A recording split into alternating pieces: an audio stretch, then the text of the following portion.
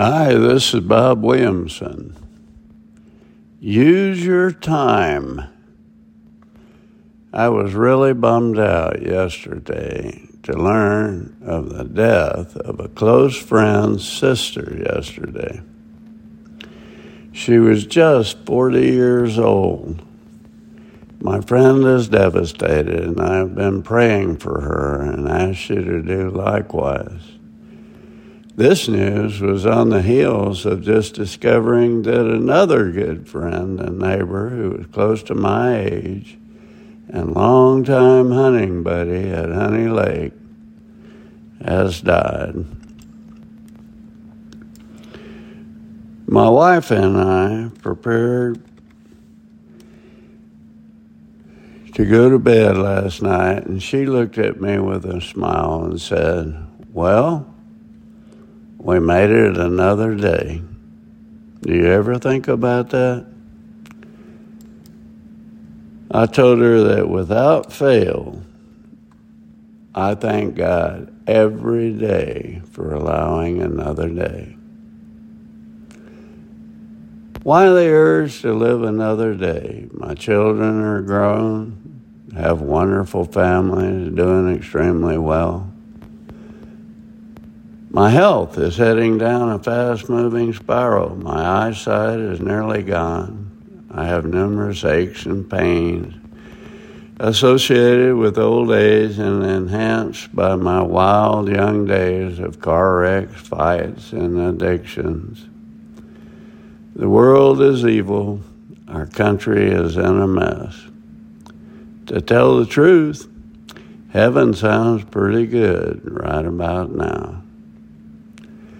My neighbor has been pestering me to offer my testimony to his tiny church, which is right down the road from my house. It is humiliating to me to bare my soul to my neighbors and admit the evil I once did prior to becoming a Christ follower, especially being a new guy in a small, rural, God-fearing community. I tell myself that my story is one of the power of God to completely transform someone's life and not about me, and that helps. It is not that I'm shy or nervous. I've given my testimony probably 1,000 times and spoken to audiences 15,000 plus strong. I don't get nervous. I don't use notes. I just relate where I was and where I am today, thanks to God, and to speak to the hope that God offers, no matter how dire the situation may be. I am deeply ashamed of my early life and must work hard almost daily to leave it buried. God wiped the slate clean when he mysteriously made me into a new creature and remembers my sins no more. Hebrews 8:12. For I will forgive their wickedness and will remember their sins no more. Why should I continue to allow Satan the pleasure of using my sins to torment me? Jesus, through his stripes, has indeed healed me. I must keep that at the top of my mind. I truly believe God allows me to live so I can tell others of his love for us and the hope that only comes through him. My testimony belongs to him, not to me. I can no more bury it in some closet and not speak to his compassion and glory and what he has done for me than I could make the sun turn blue. I am compelled to speak of his love for me and the miracle he performed in my life.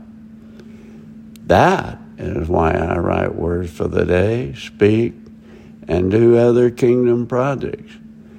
I know that my entire life would all be for naught if I didn't tell others of the wonderful, life-changing opportunity offered through Jesus Christ. At some point, my purpose will be fulfilled, and he will call me home.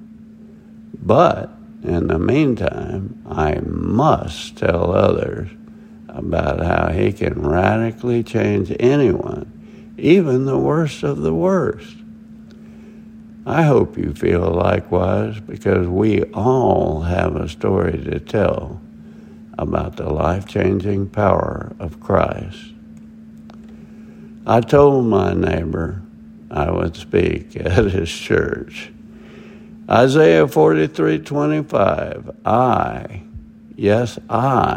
am he who blots out your transgressions for my own sake and remembers your sins no more. This is Bob Williamson. Thanks for listening.